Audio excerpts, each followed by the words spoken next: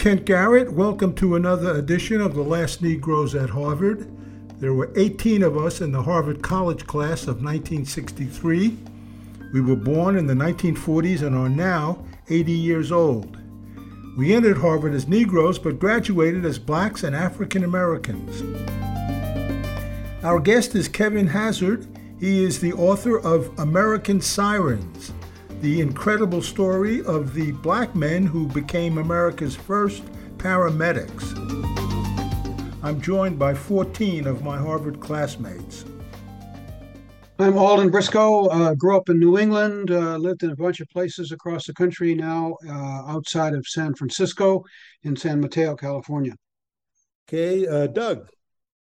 Hi, everyone. I'm Doug Shapiro, class of 63, like most of the rest of us. I went to medical school at Case Western Reserve University in Cleveland, graduated from there in 68. And at the time, Case Western was considered, or at least considered itself to be a very forward-looking medical school. For example, incoming freshmen were assigned to a family, a poor family in which the woman in the family was pregnant, and we spent time making home visits and so forth and so on. Gave me everyone else a chance to get acquainted with the family and the people and the living conditions for people who couldn't afford regular health care. So I'm very interested in what you have to say today. Okay, Peter. Peter Grilly is my name. I live in the town of Harvard, Massachusetts, not the school, but the town. I was class of 63 originally at Harvard, but graduated in 65. But I'm especially interested because some of my doctor friends began their medical careers as EMS medics. Oh, hi, John Woodford here in Ann Arbor, Michigan, in my home state, but I lived in a small town across the state, but I'm mainly been an editor and writer. Okay, Liz. Hi, I'm Liz Morey. I'm currently in Tacoma Park, Maryland. I'm a almost fully retired clinical psychologist and spent much of my working life in Fresno, California. I'm originally from California, and so I identify as a Californian. I'm currently working on trying to identify people who are descendants of people that my family enslaved in Virginia. And in fact, I'm going to meet one of them next Friday. Okay. Ken. Hi, Ken Manister. I live in Los Altos, California, in the San Francisco Bay Area. I'm originally from Chicago, grew up on the south side of Chicago, and I'm now retired as a professor of environmental law at Santa Clara University. Okay, David. David Othmer. I grew up in South America, mainly Puerto Rico, Guatemala, Brazil, and went to Harvard with most of the rest of these guys, and spent most of my career in public broadcasting, both at WNET in New York City and WHYY in Philadelphia, where we still live. All righty. And Bill. Okay, I'm in Aiken, South Carolina, class of 63. Navy 20 years, Westinghouse Electric for a while, then Westinghouse Savannah River Company, nuclear power guy, cleaning up, ran nuclear powered ships, and then cleaning up nuclear waste, and retired now, living with my wife here. Kevin, thank you for joining us and welcome. Oh, thank you. I'm glad to be here. Appreciate it. So tell us about your life, a little bit about the book, mainly. All right. So, back in 2016, I wrote a memoir about the 10 years that I spent as a paramedic. And shortly after that came out, I had some people reach out to me. I had been a journalist before I started working on an ambulance, sort of lived in a bunch of different cities, New York, Charleston, Atlanta, Los Angeles. Kind of bumped around a bit. we spent a good bit of time in Atlanta, and that's where I was working on an ambulance. After the book came out, somebody reached out to me and said, "Hey, we read your book, enjoyed it. It's interesting to see, but do you know more about this other part of the history?" And that other part of the history that they're referring to was Freedom House. It's something I did not know, and as it turns out, something that very few people who have ever worked on an ambulance know, and very few people in general are familiar with. It's sort of a piece of history that somehow got swept under the rug and has been forgotten. So I set out to write the book to kind of bring this story to the world, and that's sort of where we are now.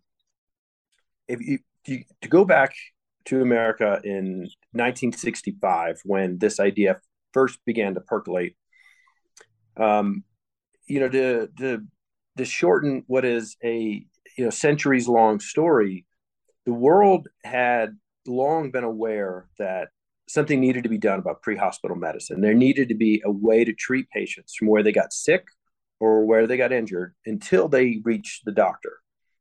Many people had tried. Nobody had done it in a concerted way, and we'd never quite figured it out. By 1965, this problem had reached epidemic proportions in the U.S. There was a study that was released, and it said, it's referred to now as the white paper, but it said that paramedics were too few to be there when you needed them and too unskilled to be of much use when they arrived. And to put a finer point on it, they pointed out that in 1965, more Americans were killed in highway accidents than had died in the entirety of the Korean War. And also, in 1965, you were more likely to survive a gunshot wound in Vietnam than you were here in the States. The reason for this was obvious. And in Vietnam, in Korea, you had corpsmen. And in the United States, you did not. And so people were dying of heart attacks and strokes. People were dying in car accidents. People were dying in all sorts of preventable ways because there was no treatment from where the injury started up until the hospital. So there was a physician by the name of Peter Safar. And while the rest of the country was kind of, the medical establishment was kind of wringing their hands a bit about what can we do with this thing and how do we fix this problem, Safar said, well, I'll just come up with an idea and do it myself. In the 1950s, Peter Safar became known as the father of CPR. So he's looking around at what then was done for people who were not breathing.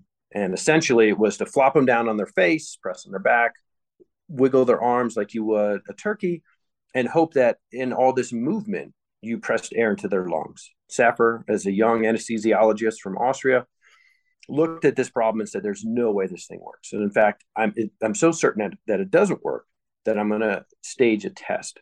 And so Safar had this theory that expired air could keep people alive, that breathing into someone's mouth, which what today we would call rescue breaths, the first half of CPR, could keep you alive. And there were a lot of people who thought, well, no, you breathe out carbon dioxide. If you try to breathe into someone's mouth, not only will you not keep them alive, but you'll kill them.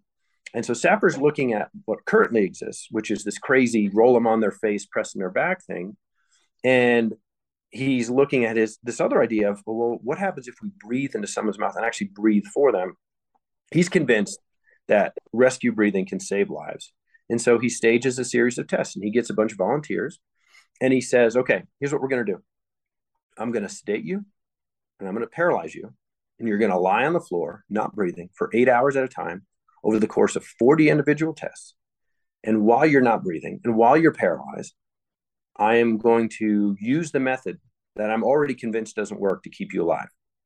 And when it starts to kill you, as I'm convinced it will, I'm going to bring in a Boy Scout to then use my rescue breathing technique to keep you alive, again, for 8 hours over the course of 40 tests. So this is it's one of the most crazy ideas you could possibly imagine. But this is how confident he was in himself, but also how dedicated he was to furthering medical knowledge, that he believed that he was right and he took it to extreme measures to do it. So in the late 1950s in Baltimore, he stages these series of tests. He records them and he has all the data. In 58, he does a world tour and basically pulls aside the medical the medical establishment of any country who will listen, shows the data, shows the films, and the world is convinced CPR is effective. It saves lives. And overnight, we go from this crazy pressing on the back, flopping the arms method to CPR. He did that single-handedly. So this is the sort of person that you're dealing with. Peter Safar, incredibly smart, incredibly confident, and incredibly driven, has no problem going right at established Moors and dumping them on their head. So in 1965, after having established CPR, he's living in Pittsburgh, where he was asked to start an anesthesiology program. So anesthesiology through the 1960s is a pretty new field, and not a lot of people are in it. Safar got into it specifically because he knew this was an area, because it was so new and untested, this was an area that sort of a very, rogue, experimental doctor like himself could really make his mark. So he gets to Pittsburgh and he sees this study come out that says that, you're more likely to survive a gunshot wound in Vietnam than you are in the United States. And he knows that there has to be a way to fix this. So he spends months, and this is while he's running an anesthesiology department, while he's running a massive resident program and a fellowship program, he designs the world's first paramedic curriculum. And it involves cardiac emergencies and respiratory emergencies, OB emergencies, traumas, seizures, strokes, heart attacks, the full spectrum of emergencies that somebody could face in an emergency room. And he distills that information down to what somebody on an ambulance, a layperson on an ambulance, could be taught to do. So he devises this program.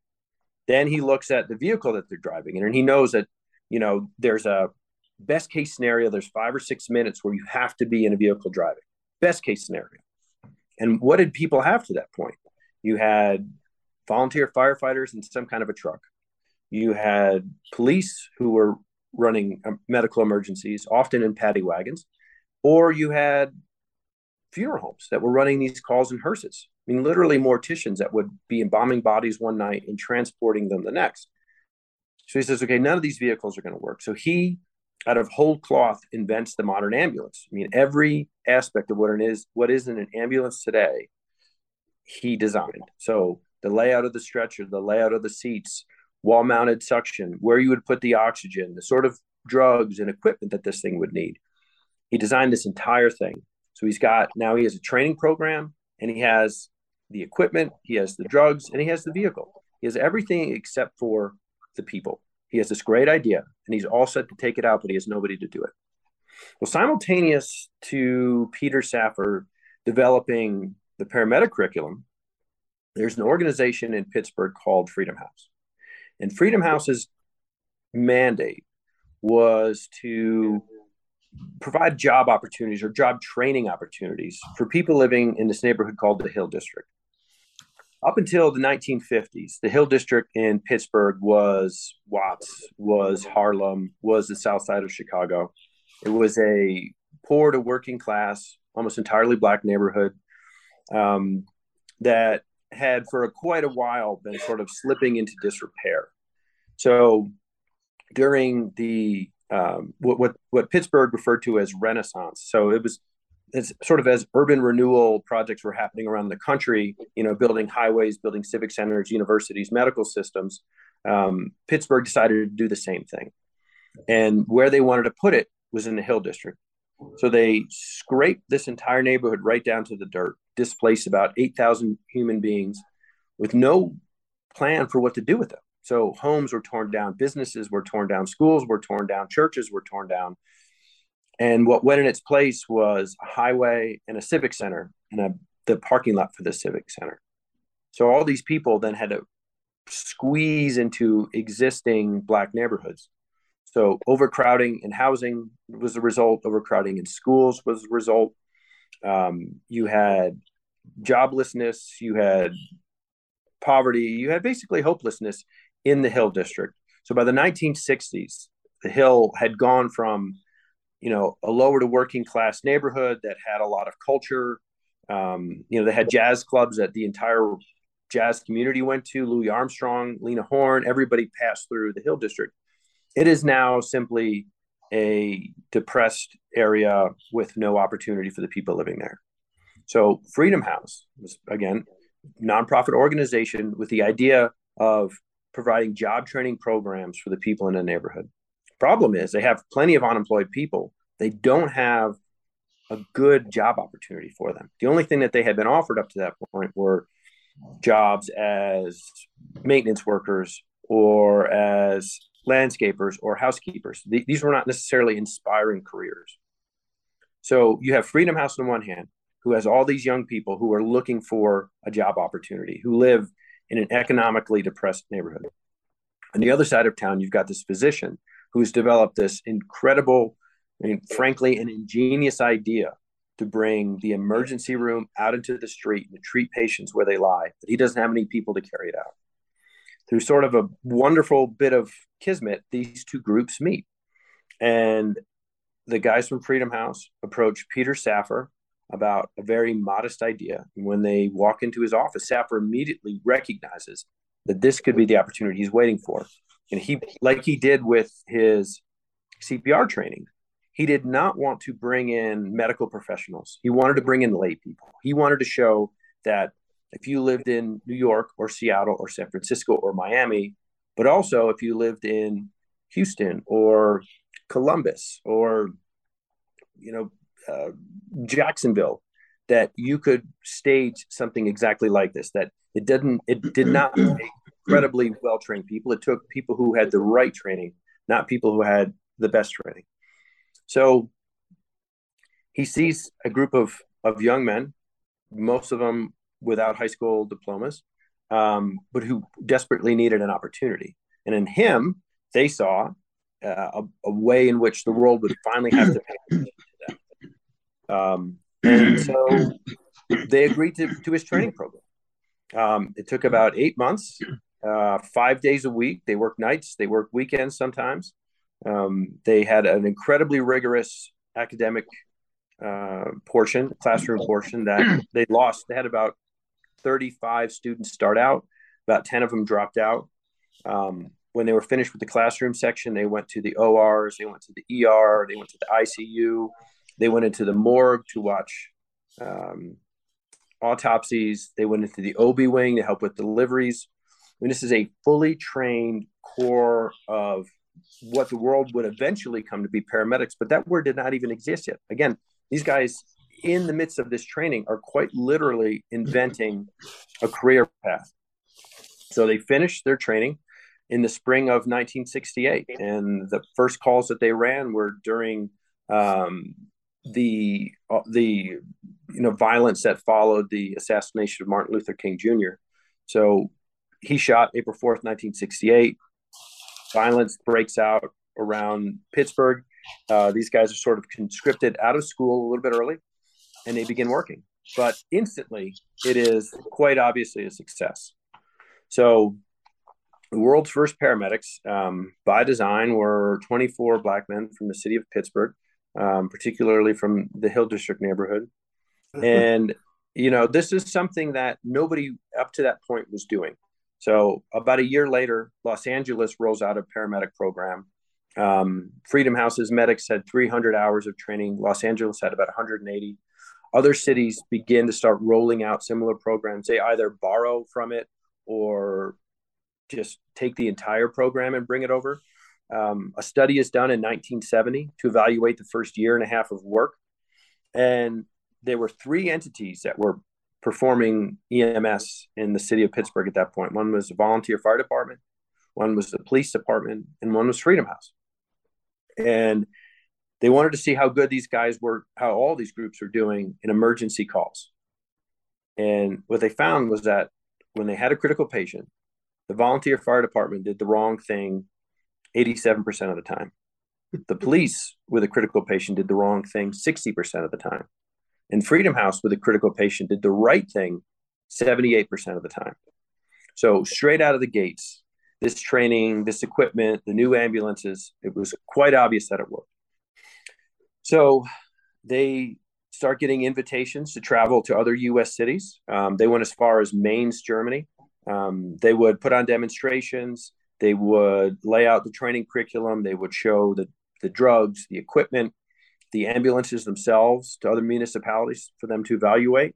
After the conference in Mainz, Germany, the doctors who had assembled, it was an international group of critical care doctors. And what they determined after having seen everything that Freedom House, all the evidence of what Freedom House did, what they determined was that with a critical patient in the street, there was no drop off in care from a well-trained and properly equipped paramedic versus a physician in the exact situation. So a doctor in the street with all the same equipment and medications could perform just as well as a paramedic, which was, considering how early this was in the process, a massive validation of what these guys were up to. So it's quite clear just how effective this program is. And again, many other cities begin to adopt what they do. So in about 1970, a new mayor was elected for the city of Pittsburgh. And he very quickly began to sort of try to unwind a lot of what the program had done. So he cut their operating budget in half and began to place various restrictions on them and to openly question their efficacy in the media. So, he suggested that it wasn't viable to practice medicine in a moving vehicle. He suggested that that nobody else was doing this sort of thing, that this was an unneeded expense. He suggested that it was a very controversial idea to allow non-doctors to perform this level of medicine on patients. And, at each of these points, and, that luckily the fight became public. So we have all the, all the documentation. It was in the newspapers. It was on television. I mean, it was a very public fight. At each turn, the doctors who were involved, particularly Peter Saffer, showed all the reasons why the mayor's objections were wrong. And it reached a point after several years of fighting that the people from Freedom House kind of looked at one another and said, there's no reason for us still to be getting this much pushback other than the fact that we are an all-Black paramedic corps. So, they had been accepted in Columbus, they had been accepted in Jacksonville, they had been accepted in Miami and Dallas and Chicago, all over the country. The one place where they were really, really up against a tough city government that absolutely did not want them was the place where the idea was born. And the only difference between Pittsburgh and every other city in America was that the medics in Pittsburgh were nearly entirely Black. In 1975, the program, because of years of financial constraints and official obstruction, was kind of on its last legs. And Peter Saffer, who had developed this program, wasn't sure what to do. He wasn't sure how to keep it alive. And he was brought on to, it was a small group of people that worked with President Gerald Ford. And Ford wanted to create a standardized training program for paramedics. And he assigned the work to the Department of Transportation. And he said, I want you guys working in conjunction with a small group of doctors to select a single ambulance service somewhere in the country that can develop and field test and then roll out a standardized training program for all of America's medics. Essentially, create or identify who is the national standard.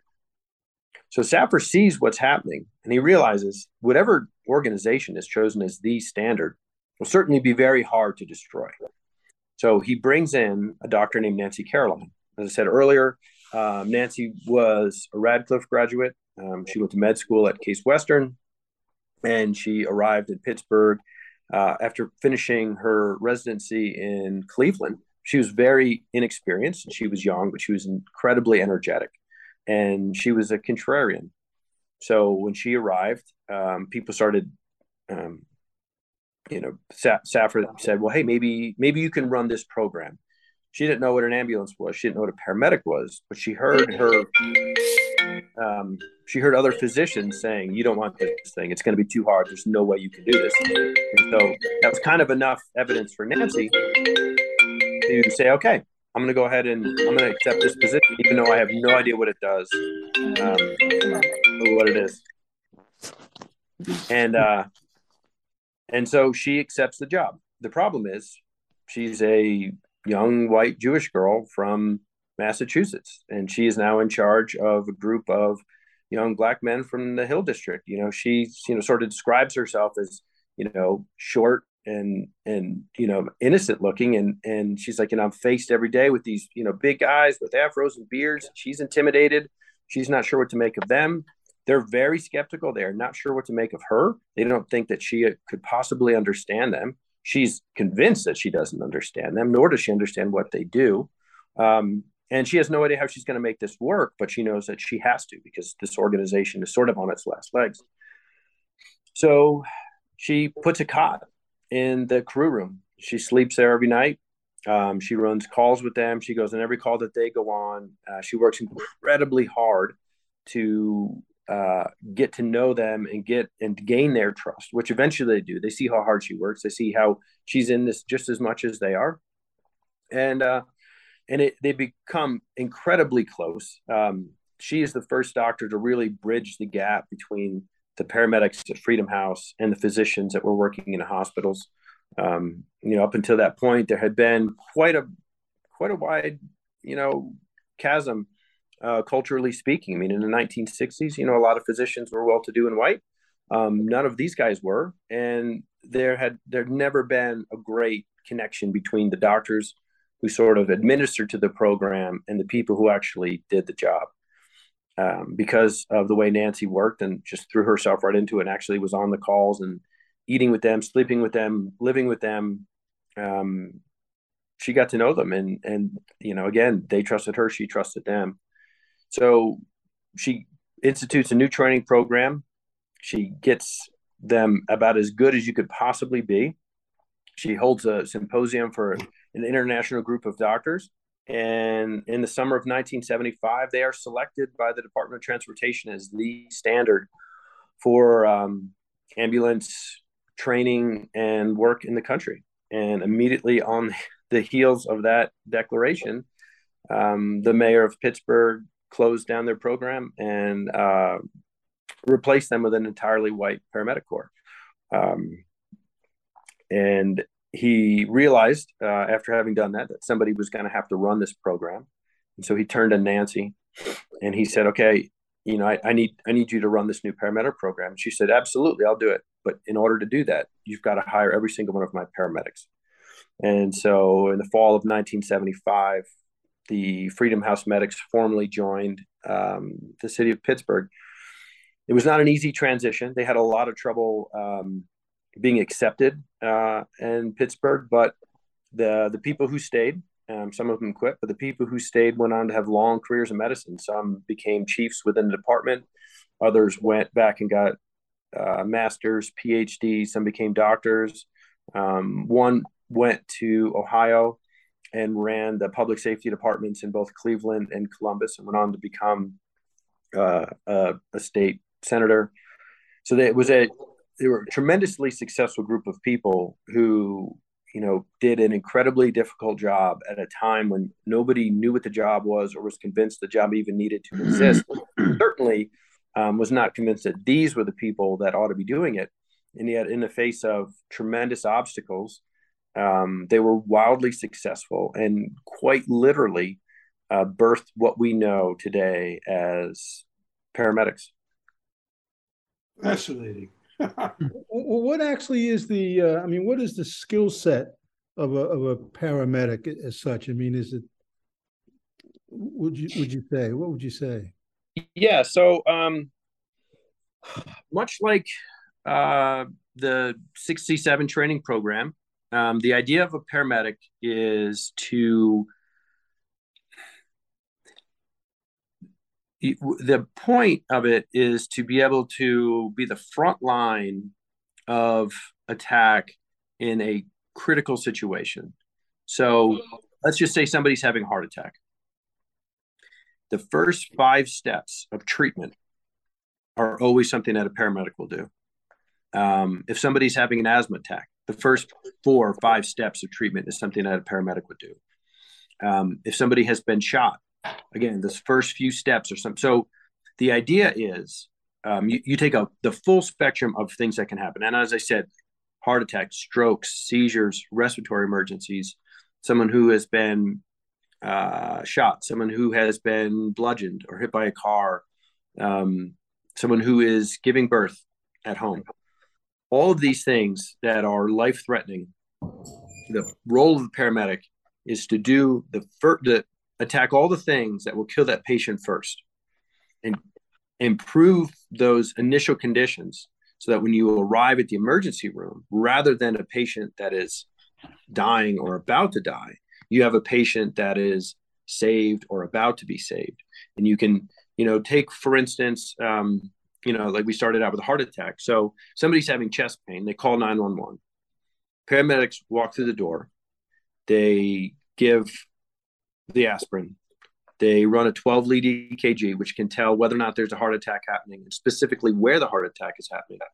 They can give nitroglycerin. They can give morphine. Should that person stop breathing, they can intubate them, which is, a skill that only, other than a paramedic, only a physician can do. They are trained to read cardiac dysrhythmia, so they can shock patients that are in VFib or VTAC. And, they would be the ones that they give narcotics for pain. They give sedatives for people who are having a psychotic episode or who are violent. They give medications for women, a pregnant woman who has high blood pressure. You give them medications to bring that blood pressure down. Someone is having a seizure. You give those benzodiazepines to stop the seizure. Somebody's having an overdose. You give the drugs Narcan to reverse the effects of the overdose. If someone's in full cardiac arrest, you would intubate them, you would shock them, you would do CPR, you would give all the drugs, the epinephrine and the amiodarone and the lidocaine, all the drugs that you would give in a hospital in a cardiac arrest, paramedics would give. So paramedics are generally partnered with an EMT. The easiest way to look at that is imagine the EMT as the nurse and the paramedic as the doctor. That's sort of the relationship between the two. And there's an incredibly wide range of emergencies that they're trained and equipped to deal with. Could you say something about, in the earliest days of Freedom House, what was the communication circuit? If the medical establishment was skeptical, the police were skeptical, everybody was skeptical about this new service. How did when the first call came in of a medical emergency, where did it go? Who called who? Who finally called in the Freedom House people? How did the communications work? Sure. Well, it's worth noting that the first neighborhoods that they were allowed to run calls in were in Black neighborhoods. So they were not allowed to treat white patients in the sort of the wealthier areas of town. Which, in the irony there is, they got so good at what they did that people living, I don't know if any of you guys are familiar with Pittsburgh, but there are neighborhoods like Squirrel Hill that are, wealthier parts of town. They started looking around saying, wait a minute, why don't we have this incredible medical care? So, the initial resistance that people had kind of, suddenly that got turned around quite quickly. So there were several neighborhoods that Freedom House ambulances would operate in.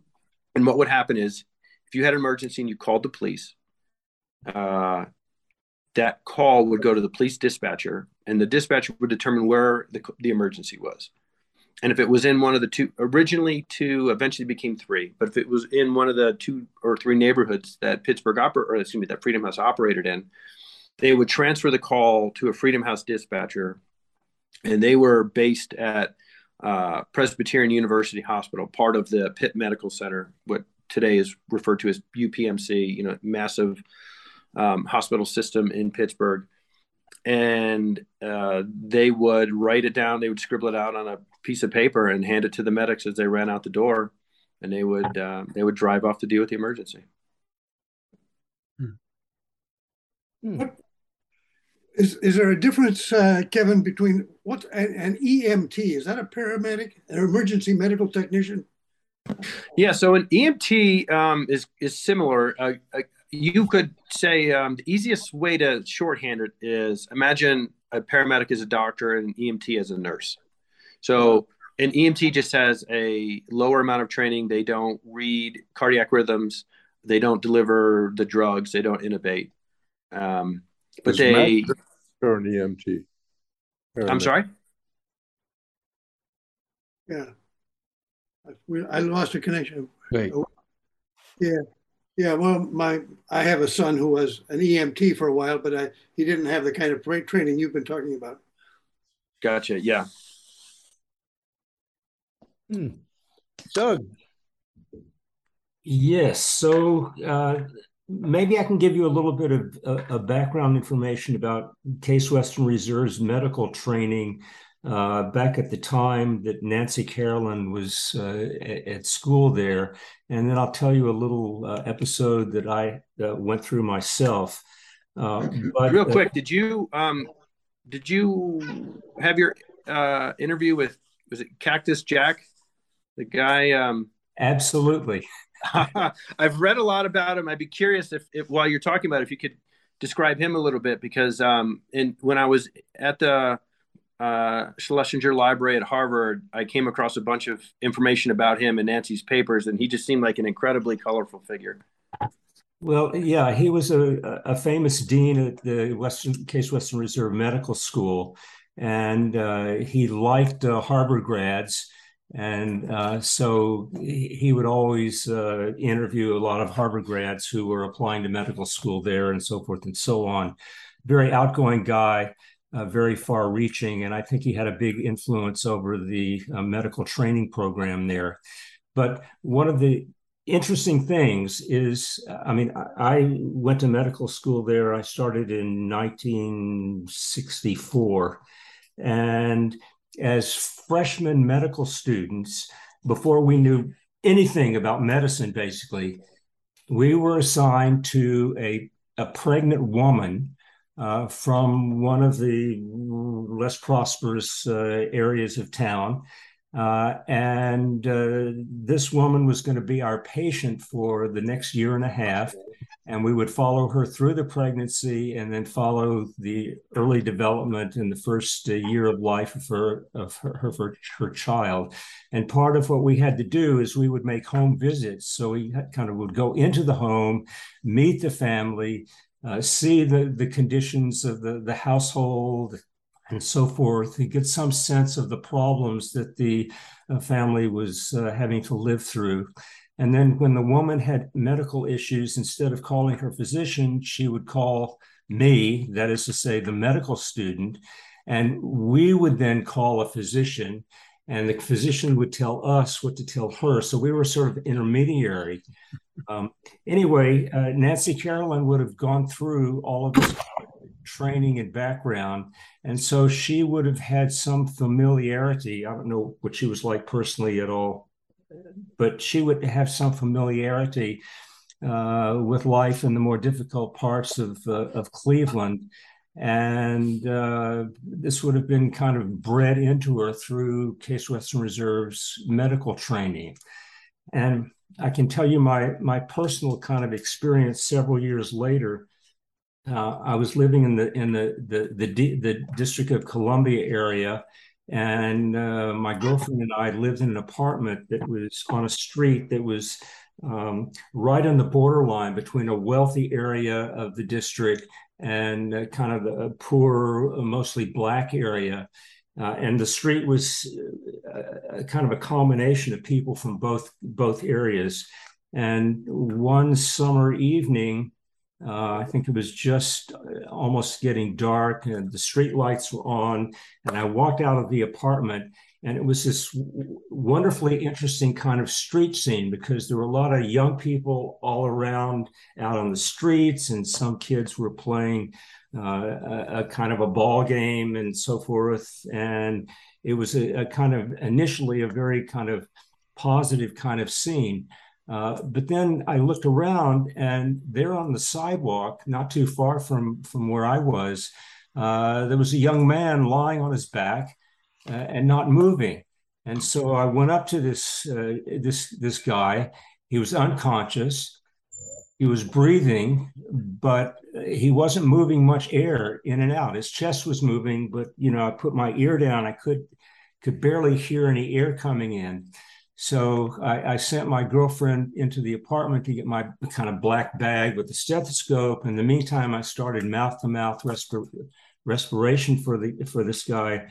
To make a long story short, I continued to do this, and I had her call for, an ambulance or whatever the ER service was there at the time.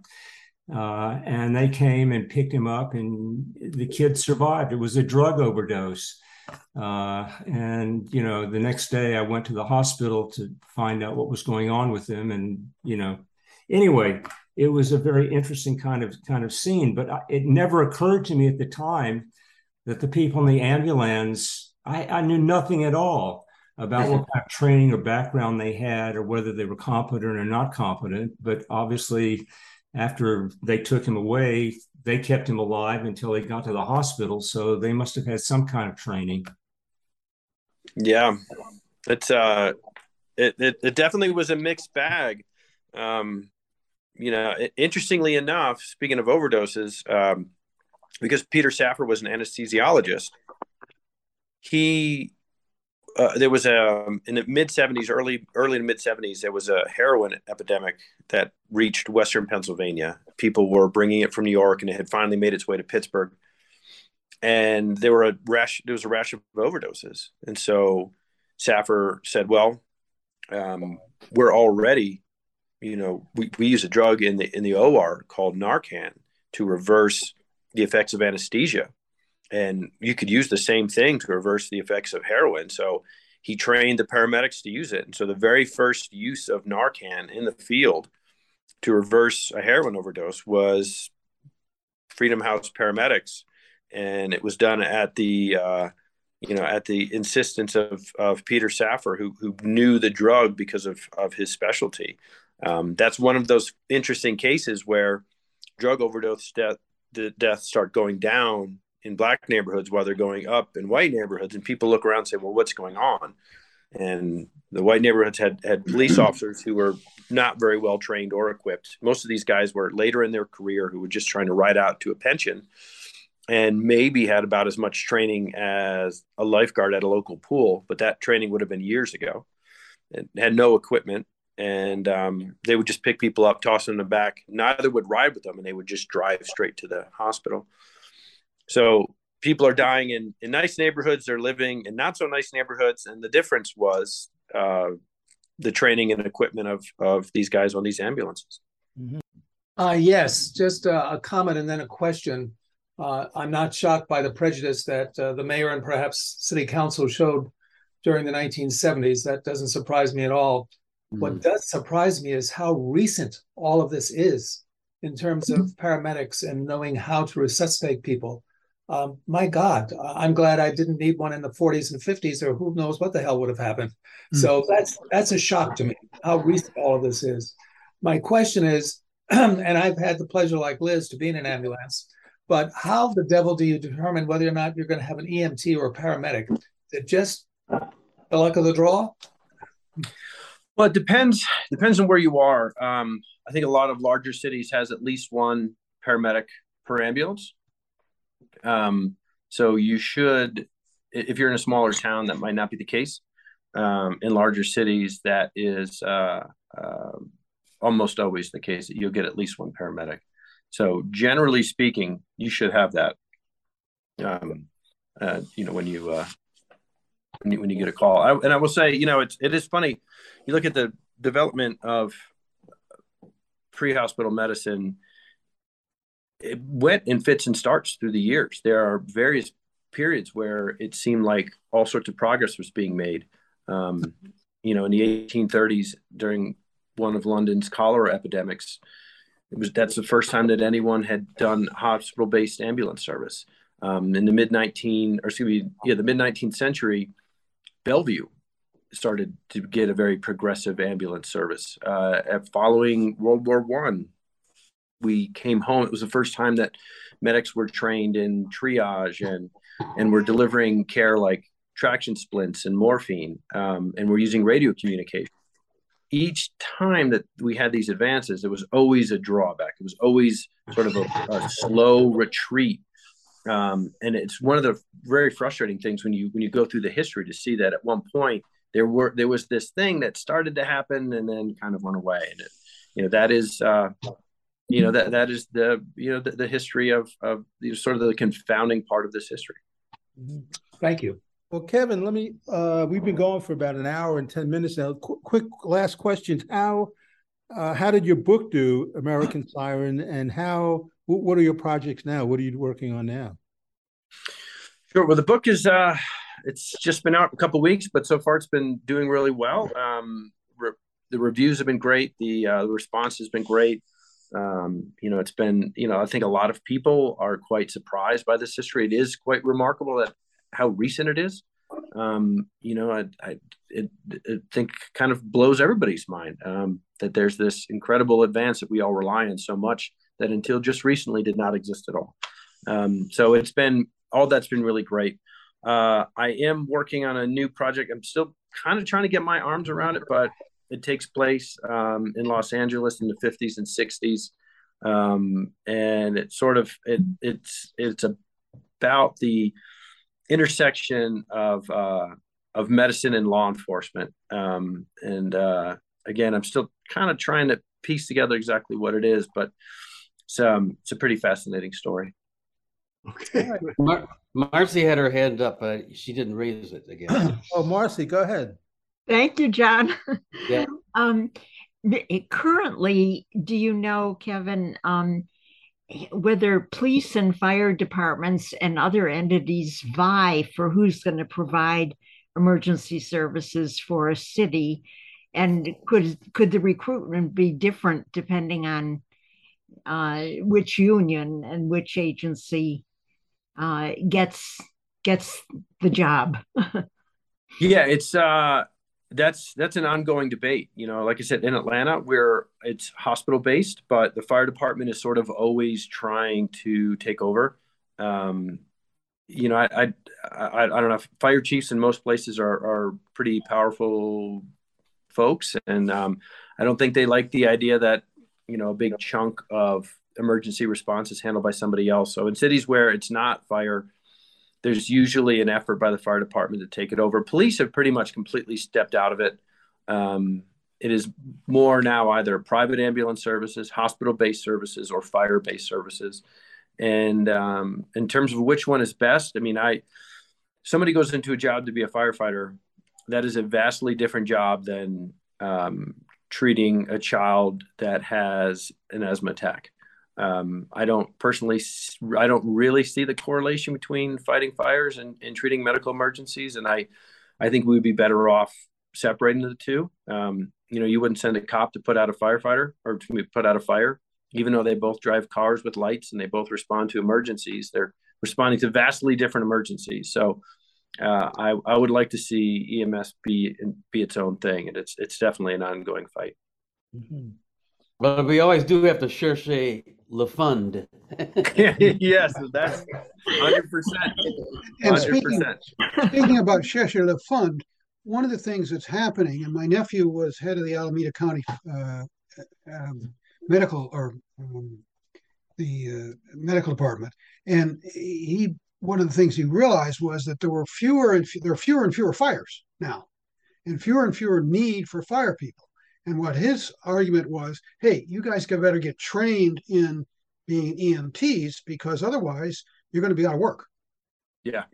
Yeah. I think that's been a driving force in fire departments getting involved in EMS because, the change in fire codes and it's just fires aren't what they used to be. They don't happen as often. And whereas medical calls are dropping all day long. Yeah.